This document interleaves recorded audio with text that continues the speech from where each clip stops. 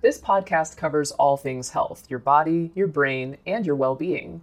Each week, we'll be joined by doctors, as well as the occasional guest, to talk about the health topics that mean the most to you.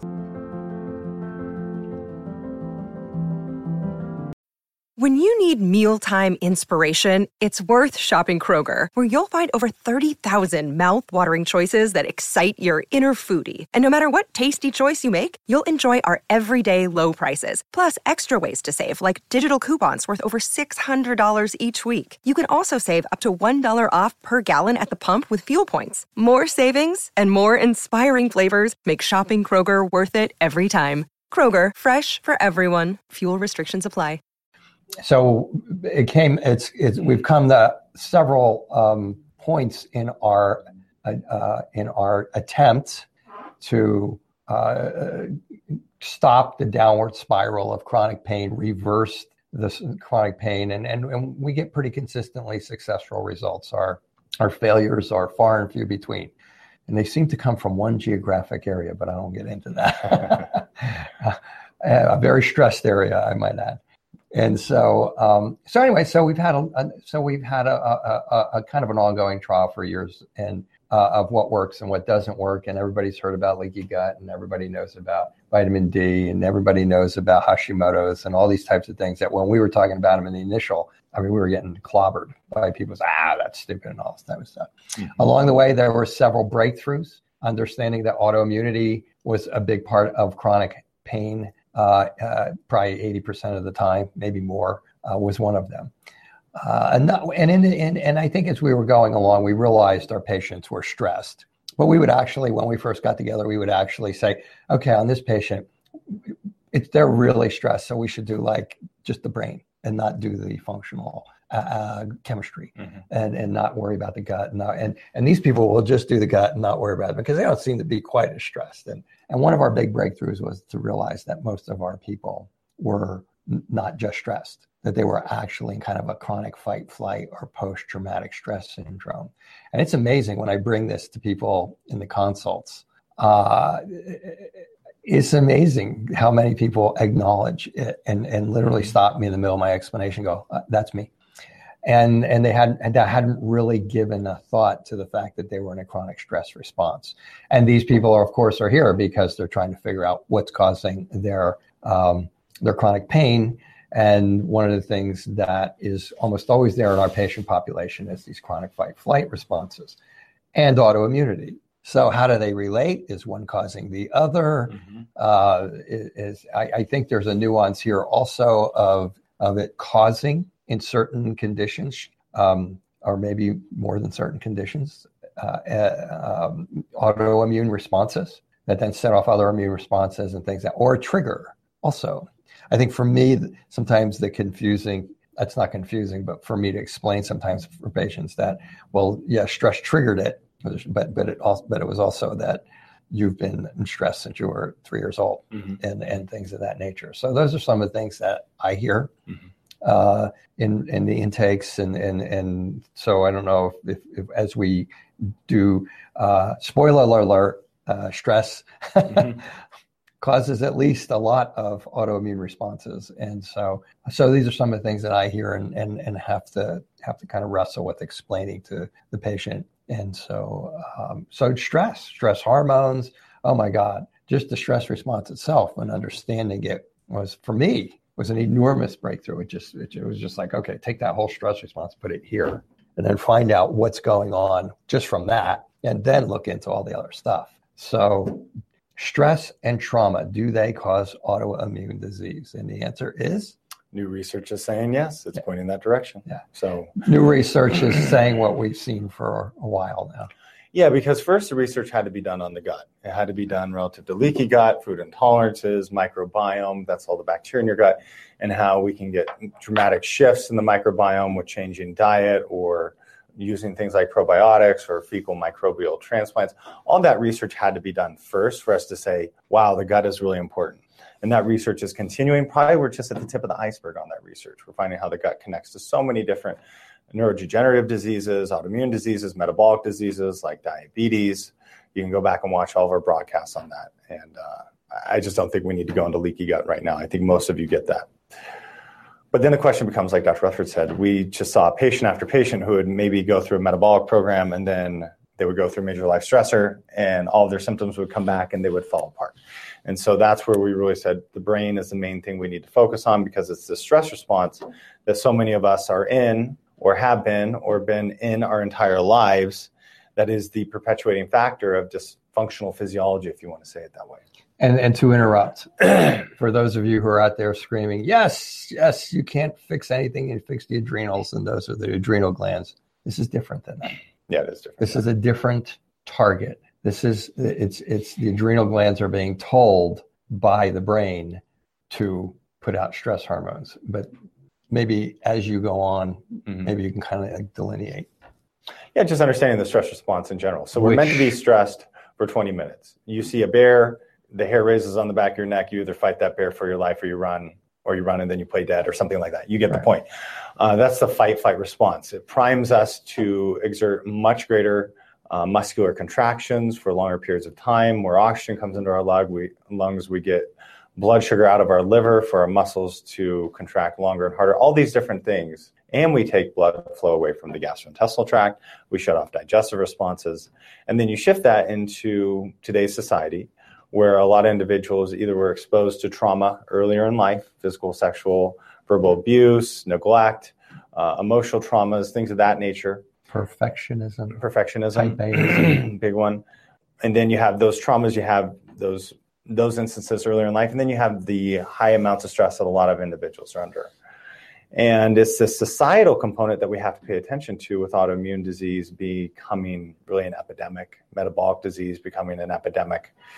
Because yes, there's a dietary component, but there's this large stress component as well. And the new research is showing that not only is there leaky gut syndrome, but also when people are under stress, their cortisol goes up, and that is a major perpetuator of the leaky gut syndrome. They're even seen in athletes who actually stress themselves physiologically pretty dramatically, that their microbiome, their bacteria actually shift in their gut just because of the stress they're putting themselves through in order to exercise so hard.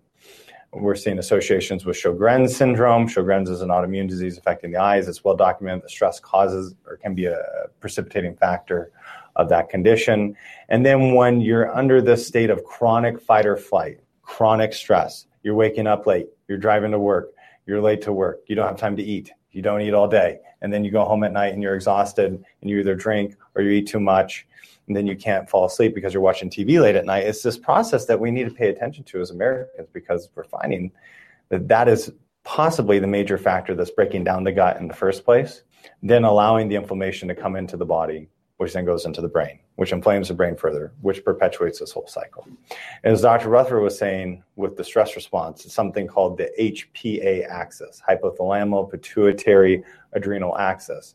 And that's why so many people in the alternative community say it's all the adrenals. The adrenals are the cause of these issues. The adrenals really aren't the cause. It's really your stress response in your brain that's the cause. And the reason I bring that up is because I do all the intakes, and so many people come in and they go, I'm already taking adaptocrines. And my favorite thing to reply to that is for most of the patients who walk in our office, that's kind of like peeing on a forest fire. The adaptocrines are more made for like normal stresses, more like a daily stress, like maybe you're going through a stress because you're going through a trial, or maybe you're buying a house and it's not going, or whatever, the stresses like that. But when this fight flight syndrome gets engaged, the brain is like the on button is on in the brain, and adaptocrines really aren't made to handle that. So a lot of the herbs and botanicals, if you're watching and they haven't worked, this was the distinction I was trying to make between the adrenals are the wrong target in a majority of chronic pain patients. So you've all seen, for those of you who are into alternative medicine, many of you have already gone to alternative doctors, and they've given you the adrenal stress index, which we kind of use as a piece of data, and then they give you stuff for that, and then maybe feel better for a couple of days, but you don't, and then it comes back, and so on and so forth, and now it's okay. Now we're going to do DHEA, and now we're going to do progestin, and so on and on and on and on and on. Where the real target is the brain itself. This is where the marriage of the functional neurology with the functional medicine really has given us a foothold in which we can consistently get changes in these stress responses to calm down the stress responses that are, and then ultimately calm down as a part of calming down the gut and as a part of calming down immune responses. Mm-hmm. Exactly. And then when the stress hormones start rolling and cortisol is high and adrenaline is high, well, what does that do? That feeds back to your frontal lobes and your memory area, which are the principal areas of your brain that try to shut off the fear center. So it actually predisposes people more into anxiety-like states. And that's why we were just talking about a psychologist that we know who teaches it at the university here, where I was discussing with him Friday night how, trauma earlier in life, these stressors, it's a major predisposing factor for almost everything out there in terms of chronic disease. So whether it be irritable bowel syndrome, depression, anxiety, chronic fatigue syndrome, on and on and on. And then you can see how these anxiety states then perpetuate other hypercortisol states that break down the gut that then lead to this. An example, now they're calling irritable bowel syndrome, irritable brain syndrome. Irritable brain syndrome. So you get in chronic stress, or maybe you get a concussion. So in concussions, they're saying that you get a gut problem in 4 to 12 weeks in a lot of cases. Mm-hmm. Or it can happen instantaneously too. Or it can happen instantaneously. So brain function goes, gut function goes, or you're in chronic stress, and then that stress hormone, just like Dr. Gates said, breaks down your gut. And what's in your gut? 75% of your immune system. Mm-hmm. And then the findings that Dr. Gates just got done sharing with you. And now your immune system starts to dysfunction. So I think that's kind of like a brain. This is one example. There's just one example of how chronic stress responses can. I mean, they're going to probably find out way more from what we've seen. I think they will, yeah. Way more connections. Probably it's going to take 10 years for this because everybody's so focused on the microbiome right now. Right. Relative to autoimmune disease. That's where all the focus is. But it's considered one of the causes of Hashimoto's. Yeah, I think we related that it can be associated with that. So is it? Would you say it causes pernicious anemia, or it kind of has it can alter the microbiome, it can alter the acid in there? I think there's a lot of oblique things. I can't say that stress definitively causes every autoimmune disease. We can say that it is associated with Sjogren's, right? But the mounting research is showing that we have all this information on the gut, and then if you have high stress hormones, it's going to break down your gut further. That's the basic premise. And so whatever your genetics are, then you're predisposed to that autoimmune disease in part because genetics are completely going to say that you get celiac disease versus lupus. So again, that's what I'm saying. How many people I was fine, and then I got stressed, and I had rheumatoid arthritis, and then it's okay. Is there any in your family? Oh yeah, my brother's got it. My mother's got it. So is that a trigger or is that a cause? I would more look at it as a trigger. Okay. And when we try in this series, we're trying to address this epidemic of autoimmune disease because why is it so common now? It used to not be so common. Is it? Just read an article this morning. Is it that we consume more gluten? So maybe when you were growing up, did you grow up with cereal? Oh yeah, you grew up with cereal. Okay. Yeah. So one of the arguments is that, let's say going back to the early 1900s, they probably didn't have cereals that were readily available. Like they more had to cook their own foods. Right. But they were probably using flour. Wheaties. We had Wheaties. You had Wheaties. Okay. The champions with the baseball player on it or whoever that season was. Yeah, we had that. And so with the advent of cereal grains, as they're termed, are we consuming more gluten? And is that the cause of autoimmune disease? Because now everybody associates gluten with, damage to the intestinal barrier.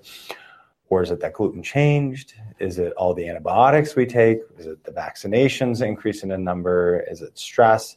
Or is it a confluence of these variables? It's probably a confluence because we know that the microbiome of a human can be passed from generation to generation too.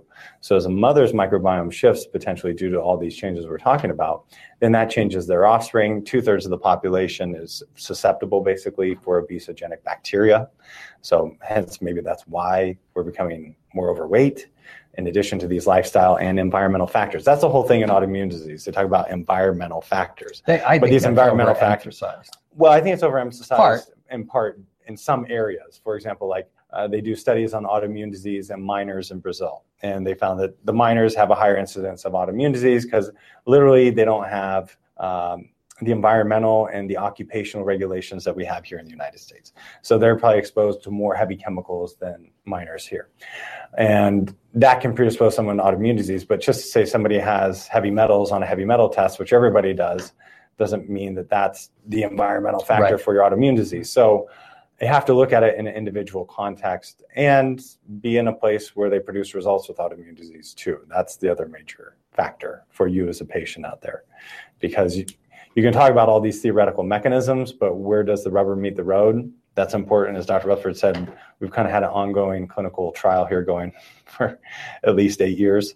And so trying to constantly decipher what is the factor perpetuating that individual's problem is not easy.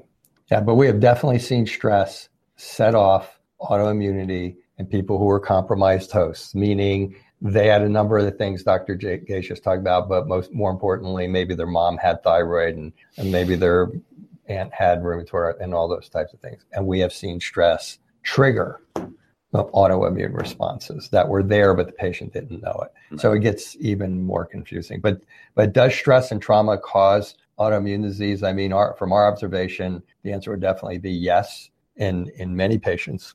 And now the literature is starting to come up with the specifics of which specific conditions. And I think it's going to end up being a lot. Right.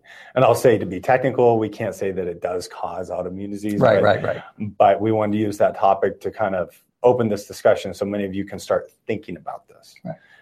I think we hammered it. I think. Yeah. If you got an autoimmune disease and you connect it gets worse and flares up and goes down with stress, everybody's going to go, duh. But if you go back to like it was a major stress, or you've been to alternative practitioners, or you've taken your Xanax and your Prozac and all that because you're in chronic anxiety or from stress, or chronic depression from stress, or just stressed all the time, and it's not working, okay, it's because it's probably this fight-flight response that Dr. Gates is talking about. And so it's just a good piece of data to have in your quiver for you to be further evaluating your world of autoimmunity and chronic pain as you sift through the internet, because I assume you're doing that or you wouldn't be watching us. Mm-hmm. So just another piece of data for you. And we have several of the topics Dr. Gates talked about. We have other presentations on, like, for example, Dr. Gates talked about fight, flight, and microbiome and leaky gut and all that. So there's a number of other presentations if you want to access those. Mm-hmm. So I do think that's, encapsulates it. We can go on this subject for hours. Try not to. So we won't. So go too far into the diatribe. So that should be it for this week. Mm-hmm. And if you're enjoying this, then please don't miss next week. Next week is kind of a big deal in most people's journey to wellness. So, okay, that's it for this week. Thank you for watching again, and take care.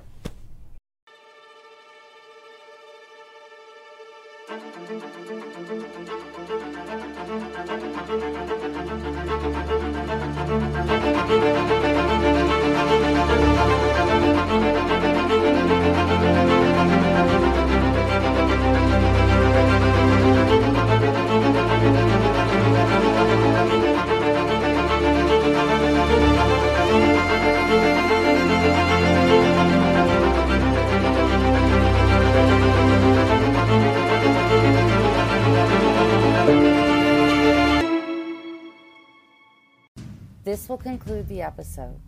Thanks for tuning in. If you like what you hear, please leave a comment and subscribe. Thank you.